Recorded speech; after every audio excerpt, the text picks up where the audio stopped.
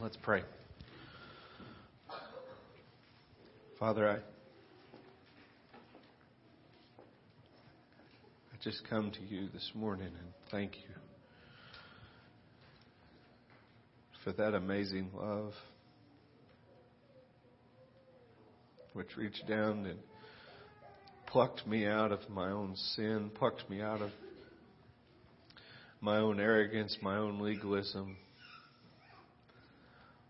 Lord, it is truly amazing, God, to think about the helpless race of Adam. Oh, and what a helpless race we are. And Lord, as I look at this text, as we go into this word that you have given us, God, give me a fear. Give me a tremble. Give me a boldness.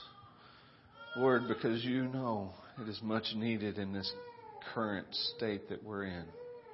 This word that you have given us, this specific word that you gave to the Galatians so long ago it is still so much needed today. Nothing has changed with this helpless race, God. I pray, Lord, that I would honor it as I bring it forth. In Jesus' name, amen.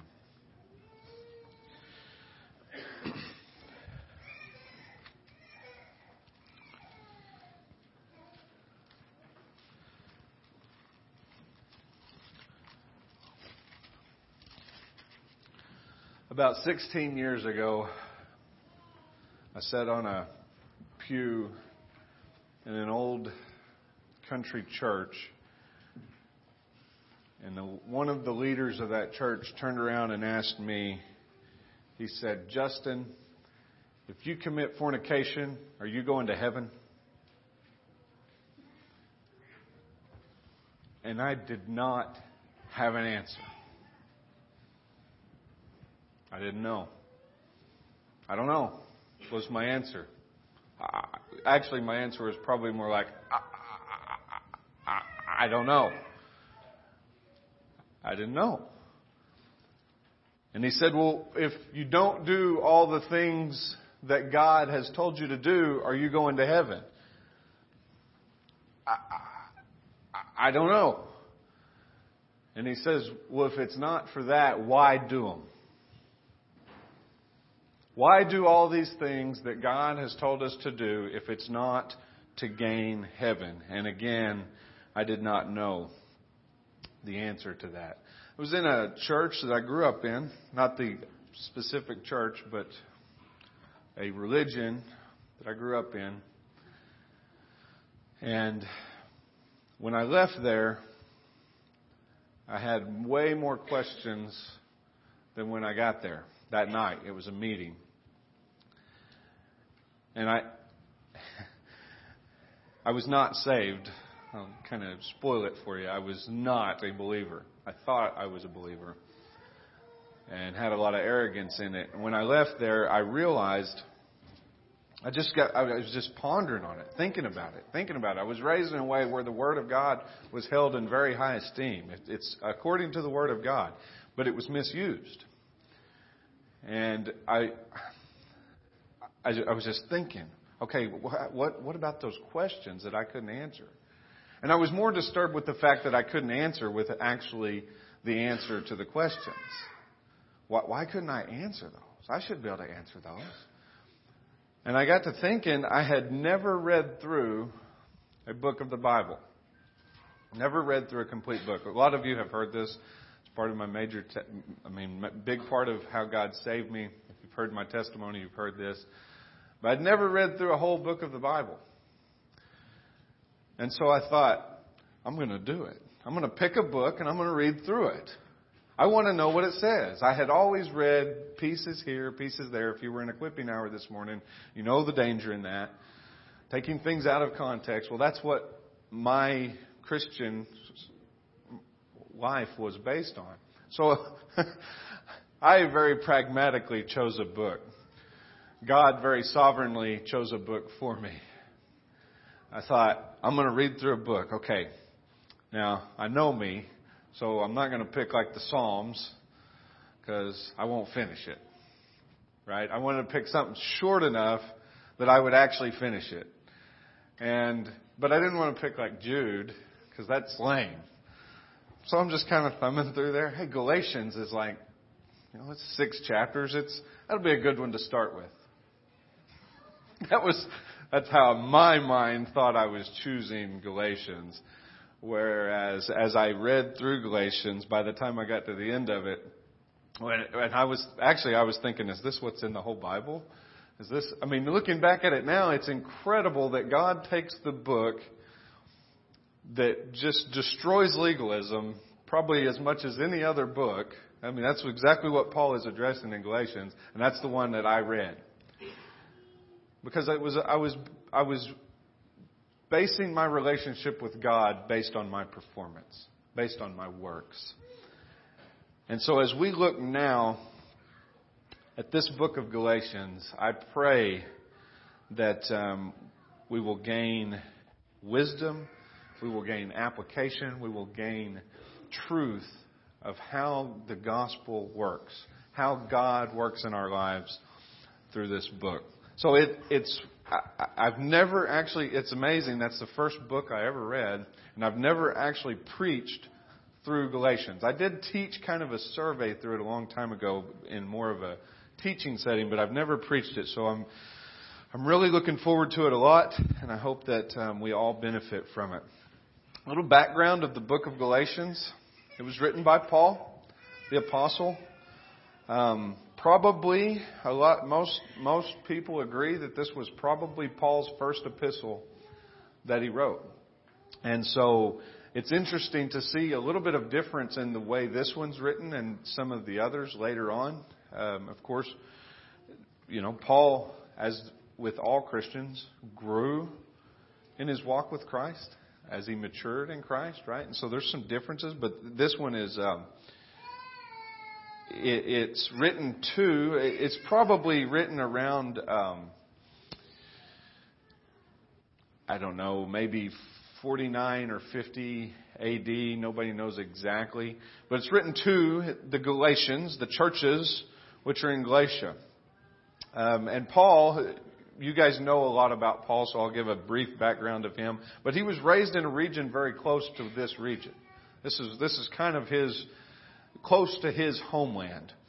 And of course he was a Pharisee, trained under the feet of Gamaliel. Gamaliel was a very well-known, well-regarded teacher, rabbi in Israel, and Paul was educated under his feet. Paul was also highly educated in the Greek culture, and he was an extremely highly educated man, but he was also a Pharisee, which meant he was very much a keeper of the law.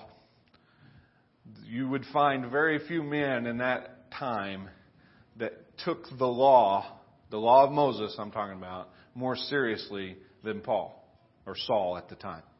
Right? He was a Pharisee.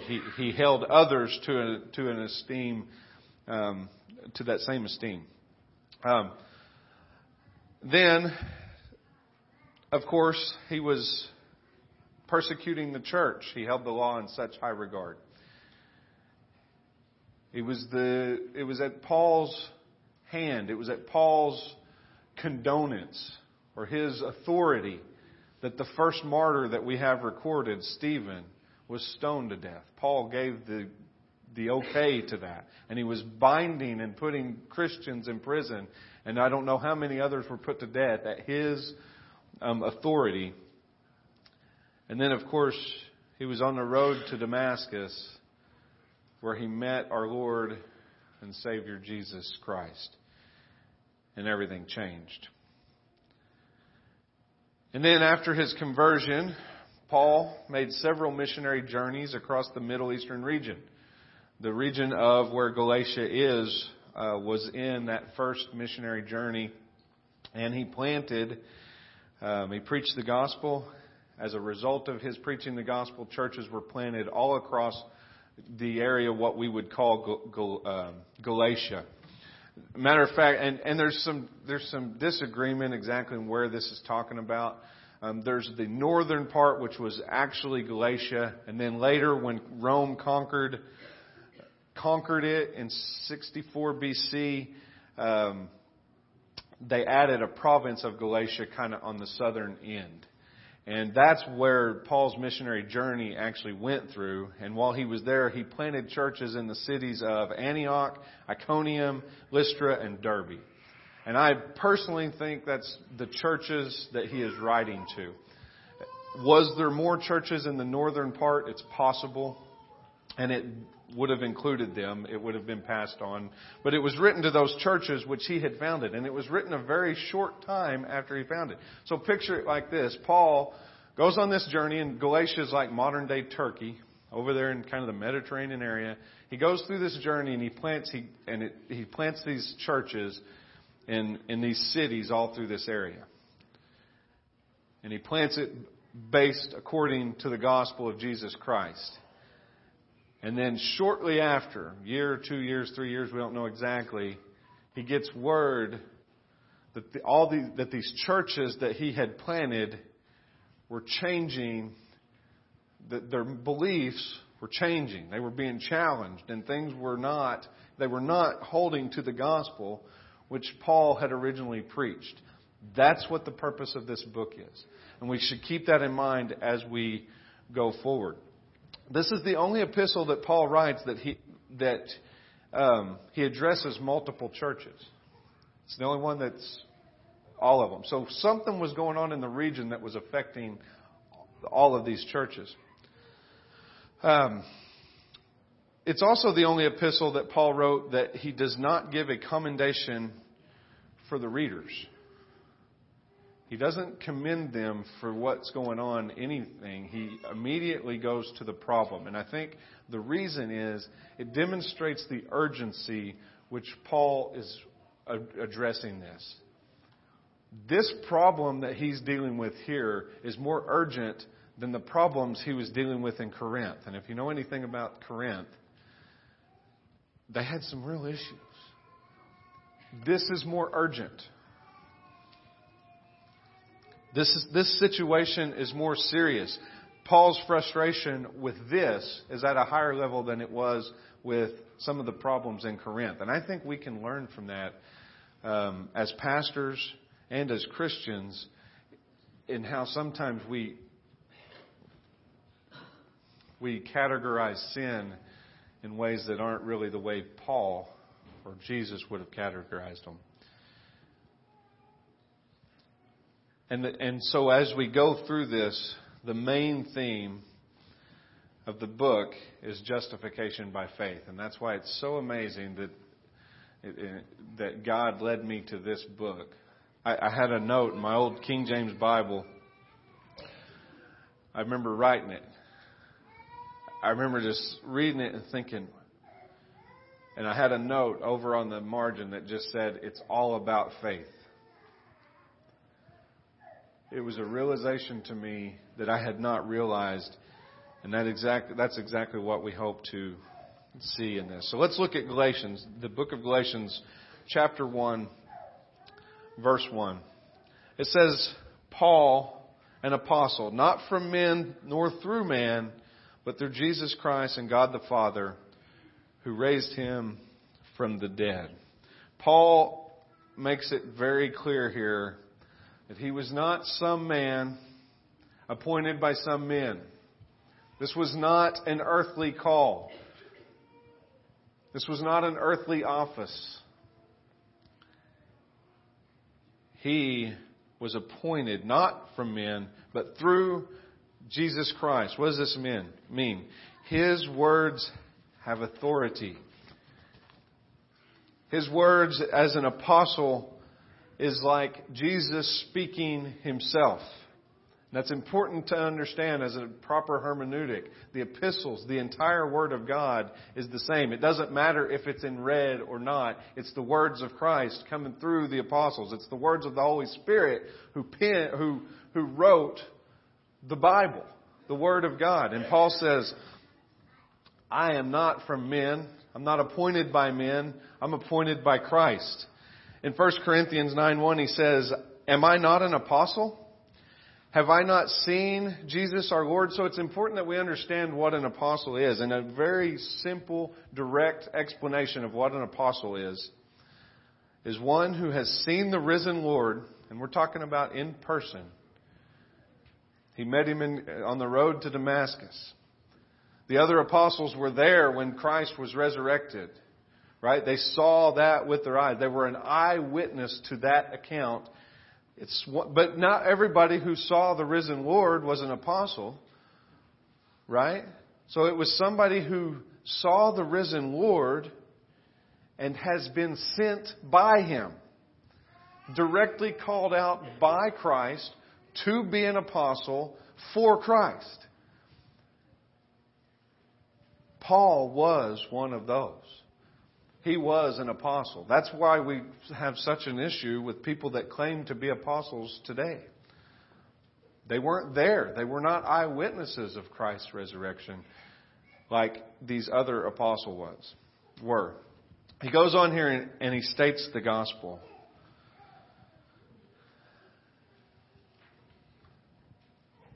He said, basically he's saying, Jesus is the one I represent. He has demonstrated His power by dying on a cross. He demonstrated His power by coming out of the grave. Now that's what you have to keep in mind. And that's what we should always keep in mind when we're studying any Scripture is the gospel. Jesus Christ dying, being buried, resurrected on our behalf. If we keep that in mind, we should always have that in mind. The power that He demonstrated by coming out of the grave. Look at verse 2. He says, and all the brothers who are with me to the churches of Galatia. And I find that interesting. It's so easy when we do introductions, when we read the introductions to the epistles, it's so easy to just kind of read over them. A lot of times when you're reading, and this part, when I read it the first time, I just read through this. It did not strike a chord with me until later on, as I got down in it. But when we look at the introductions, there's still things that we need to learn. Look at this. He says, all the brothers who are with me. What does that mean? Paul has other Christian brothers with him. We don't know where he was, but he's not writing this without other people looking at it. Even though he's an apostle, even though he's being guided by the Holy Spirit, he's saying, all these other brothers, they agree with what this says. We're all in agreement here on this particular book or letter, in this case, that I'm writing you. In verse 3, he says, grace to you and peace from God our Father and the Lord Jesus Christ. I think the reason that when we hear things like that, it doesn't affect us more is because we have forgotten. We have not stopped and meditated enough on who Christ is. Who the God is. The one who gave you life. The one who controls all things. I was thinking as we were singing and it talked about a king. I thought if we just understood more about kings and how, or approaching the throne, how amazing that really is. I don't know that we understand it because we don't have a king. We've never been under a king in this country. But when you're in a country and there's a king, you don't get to talk to him. And it's similar with us. It's not like I can call up the president, say, hey, I think you should do this. Hey, could you send me a little money?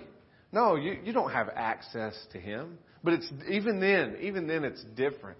Because the throne in a kingdom, when a king is sitting on the throne and he is in full control of that country, he is sovereign over that country. And you say something wrong, what would happen? In a lot of cases, he had the authority to put you to death right there. There was a tremble, there was a fear when you approached the throne of a king. And now we can approach it boldly. Right? It says, grace to you and peace from God our Father and the Lord Jesus Christ. Even though the Galatians were in great error, So great of error, he doesn't commend them. He doesn't mention the good things that's going on. He's going straight to the problem, but before he goes to the problem, he says, grace to you. God wants you to have peace. And part of the reason for the correction that is coming is so that they can have peace. Because as we'll see with the things that they're getting into, there was no way that they had peace. There was no way that they could have had peace. They had turmoil. They had a conflict. And I understand the conflict very well when you talk about legalism, when you're talking about trying to earn God's favor, when you talk about trying to impress God. You can't impress God. Right? But that was the goal. And if you're trying to attain that, then you're not going to have peace. But he's saying, have grace. Have peace.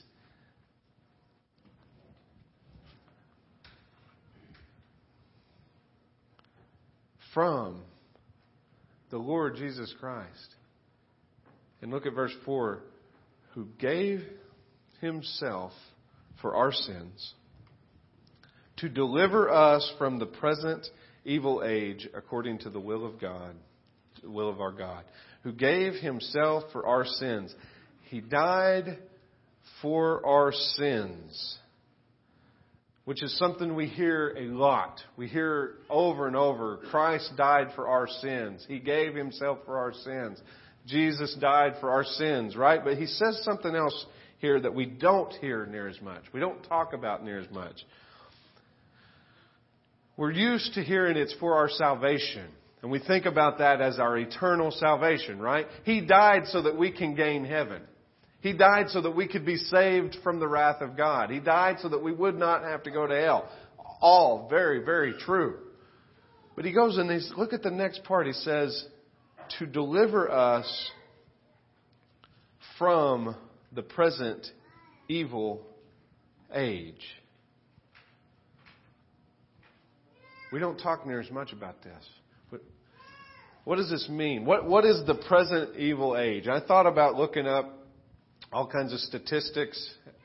I started to look up all the headlines of today's newspapers and show you our present evil age.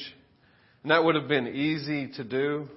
But the reality is I don't have to tell you any of that. You guys all know that. You know that we're living in a present evil age. But the truth is, the evil age Paul is talking about that they're living in, they were living in it then. We're living in it now. And it's not like we can show you all the headlines now and it's that much worse than it was then. Just consider, back in Matthew 14, you want to talk about evil? It's been evil from the get-go. Matthew 14, King Herod, has a woman come in and dance for him. The dance isn't described in complete detail, but it's a good enough dance that he says, I'll give you anything you want. Probably not a clean dance. Right? And what does she say? I want John the Baptist's head on a platter. Well, he had told her he would do it, so now he's got to do it. So what's he do? He kills John the Baptist, cuts his head off and puts it on a platter and has it delivered to her. You get that picture in your mind? Was that evil? Absolutely it was evil. Speaking of a king, and you have a fear of them. They have that power. They had that power.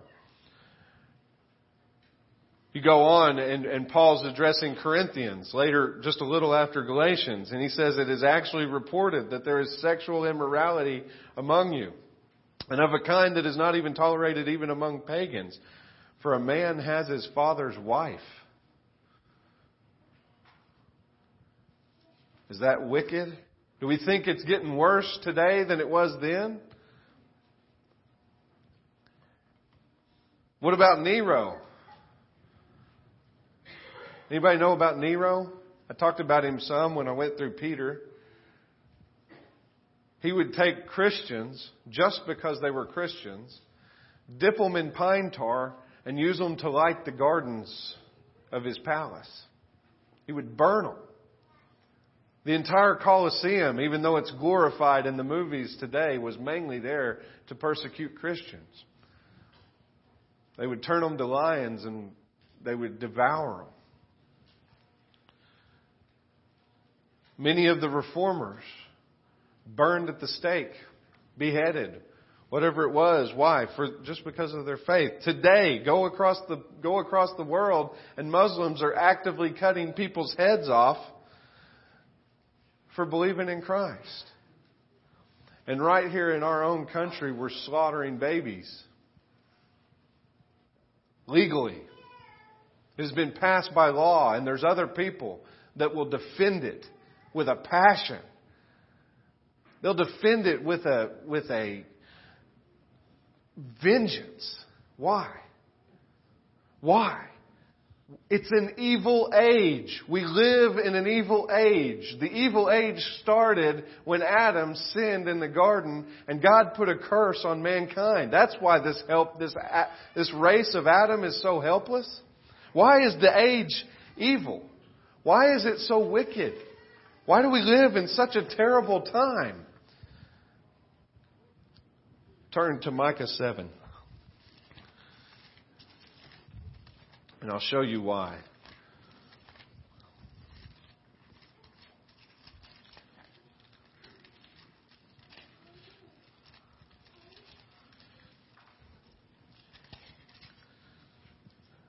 Micah chapter 7. Starting in verse 2, he says, "The godly has perished from the earth, and there is no one upright among mankind. They all lie in wait for blood, and each hunts the other with a net. Their hands are what is evil to do it well. The prince and the judge ask for a bribe, and the great man utters the evil desire of his soul. Thus they weave it together. The best of them," this is the best of mankind is like a briar, the most upright of them a thorn hedge. The day of your watchman, of your punishment has come. Now their confusion is at hand. Turn over to Mark chapter 7.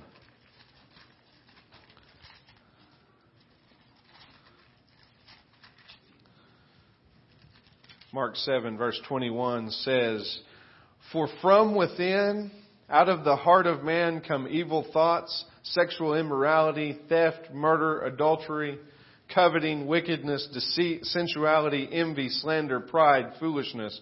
All these evil things come from within, and they defile a person. There is none righteous, no, not one." This age that we live in is evil because the men and the women who live in it are evil.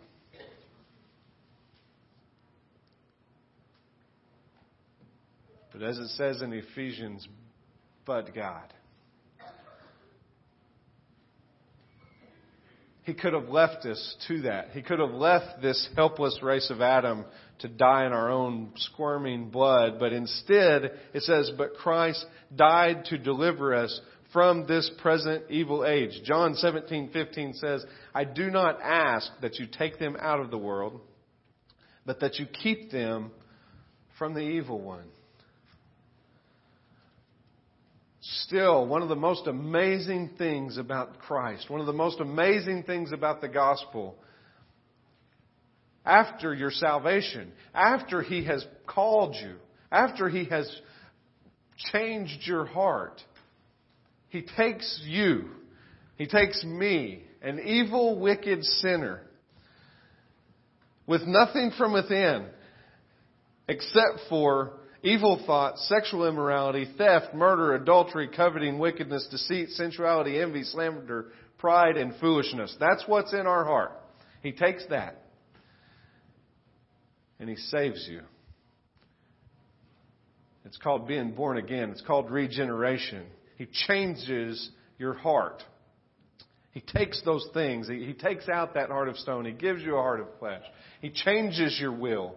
He changes you from within. The Holy Spirit comes in and now lives. And so one of the most amazing things is He takes you and He leaves you right here in this evil age. He leaves you in this wicked world and He keeps you saved. He keeps you for Himself. That is amazing. And yes, He is the one that keeps you. It is not because of you. If it was because of you, you would fail, because here's what you have, right? Evil thoughts, sexual immorality, theft, murder, adultery. And if you are doubting that this is who you are, first off, you may have not really come to grips with who you are and who Christ is. Secondly, just start to ponder on your thought life. Start to think through what kind of thoughts still, even now, after being regenerated, still come into your mind. But the person who you were before you were saved, think about the thoughts that you had. I've heard him preach it several times, especially at the prison. He would talk about, what if we took every thought you ever had and put it on display on a YouTube video? I remember Miles McKee, see if I can get this quote right. He said, if you knew me like I know me, you would not listen to anything I said. You would run out of here. Then he said, if I knew you like you know you, it'd be the same way, right? Our inner thoughts, our fleshly thoughts, especially before Christ, were wicked. But He came to deliver us from this evil age. He came to take you and make you a light amongst the evil. He left you here for a purpose. And that is incredible. We are being used by the King. How amazing is that? How amazing is it to have the privilege to serve the King, to serve in His courts, to serve in His army. And that's what He's done. He says He has delivered us from this present evil age. And it doesn't mean delivered us by taking us out of it. No, He's leaving us here so that we can be a part of delivering others from that evil age. But if you're not saved, you're blinded by this evil. If you're not saved today, you don't understand what I'm talking about. If you're not saved today, you may be sitting there thinking, well, I'm not that bad. If you're thinking, I'm not that bad, then you have not come to the realization of how perfect and holy Jesus Christ is. And if you haven't come to this realization that you're evil and He's holy, then you may not be saved. And you need to think about these things. You need to ponder on this, and then you need to repent. But to those who have trusted in Christ, our eyes have been opened. And we're no longer children of this darkness. And we're no longer a part of this evil age. You have been removed from it spiritually, but you're left in it physically. We've been given a taste and a sight of a better way. Look at Hebrews chapter 6.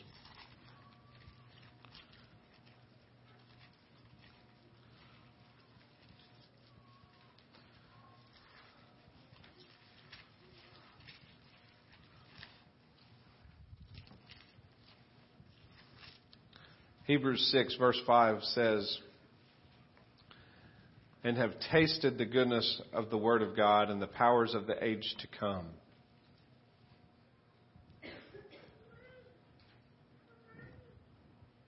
We have been delivered from this evil age. Why?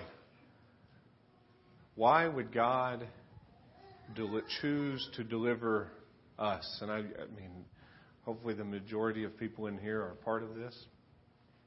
Why you? Why me? It's because it's the will of God. And then, not only just because of His will, He has a purpose for His will. And it's for His glory. And the skeptic and the atheist will scoff at that. Oh, so they see that as some sort of arrogance or some sort of condescending type thing. Well, the reality is God does things for His glory because He's the only one that actually deserves glory. It's holiness. And it's to demonstrate His attributes. That's the reason all of this is happening. That's the reason all of this is there. That's the reason He chose to save mankind, even though He didn't have to. Right? It was so that He could demonstrate His glory. It's so that He could demonstrate His mercy and His grace. If there was no, and He could have. Do you think, have you stopped and pondered if God would not have chose to save the human race?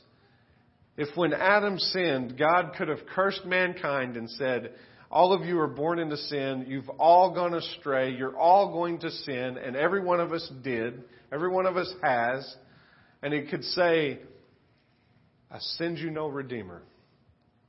You will die in your sin, and my wrath will be poured out on you, and He would have been completely justified in that. Justice would have been served. But He never would have demonstrated His great mercy and His great grace. And as we go on into Galatians, that's what we're going to discover. That's what we're going to discover through the book of Galatians is you cannot do it. It's only through Christ and through faith in Christ that it would be done. In verse 5, he says, to whom be the glory forever and ever. Amen. And as we go through the book of Galatians, the question that I had to ask myself going into this, the question I had to ask myself 16 years ago when I read this book was, in my economy, in my belief system, in this system that I have established or that I've been taught or whatever it is, who gets the glory? And this will go way past. Now, I mean, when Paul's writing the book of Galatians, he is going to specifically be speaking to people who have been Judaized or people that are trying to bring Christians back under the law of Moses. But it goes well beyond that. As we heard this morning, the application in our current age is very, very much needed. And here's why. There is a great pride in our country. Not in the country, but in the people in our country, in that earning your way. And it's not necessarily bad in some areas, but we have this performance-based attitude about everything. Parents love their kids more when they perform well. I'm not saying that's what you should do. You shouldn't, because you'll be disappointed. But we have a sports-saturated culture, right? Whereas if you go out and perform good on the field today, then you're going to be rewarded well and you're going to get a lot of praise and attaboys. You're going to get a lot of attention and you're going to be more popular. And if you perform bad, then you're going to not get all those praises and performances. And parents, I'll just warn you, don't base your attitude towards your kids based on performance, whether it be sports or whether it be anything else. Work hard, yes, but as we look at that, it bleeds over into our Christianity. It bleeds over into our walk with Christ. So it doesn't necessarily mean that you have to be in a legalistic religion for this to apply to you, okay? So keep that in mind as we go forward. It's not just about that, although it is certainly about that. You're going to find out that you're saved by grace through faith, period. But you're also going to find out that with your individual walk with Christ is not based on your performance. It's based on His performance. And I think that we all have a tendency to do that. If you don't, I'd like to talk to you afterwards and find out your secret. Because if you don't have a tendency to say, man, I've really failed this week, Christ may not accept my prayers as readily. That's a problem. We have that. We have that tendency within us. And that's where we're also going to learn from the book that Paul wrote there. So keep that in mind. I'm looking forward to getting deep into this book and the truths that are within it. And I pray that we would draw closer to Christ for His glory and for His honor. Let's pray. Father, I thank you, God, that so long ago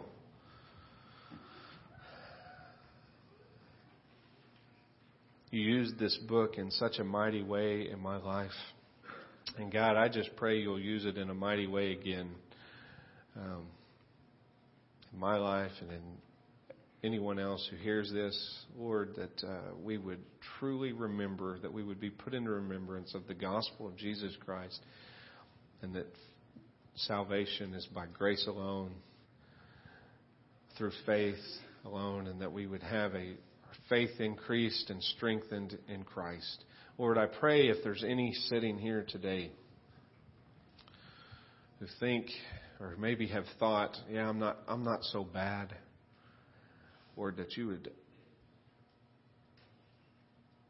just cause conviction to come on them. Send your Holy Spirit to them that their eyes may be opened. Lord, I pray for, even as we take communion together, that we would be put in remembrance of this grace, and that our fellowship this afternoon would be fellowship in that grace and in Christ. In His name I pray. Amen.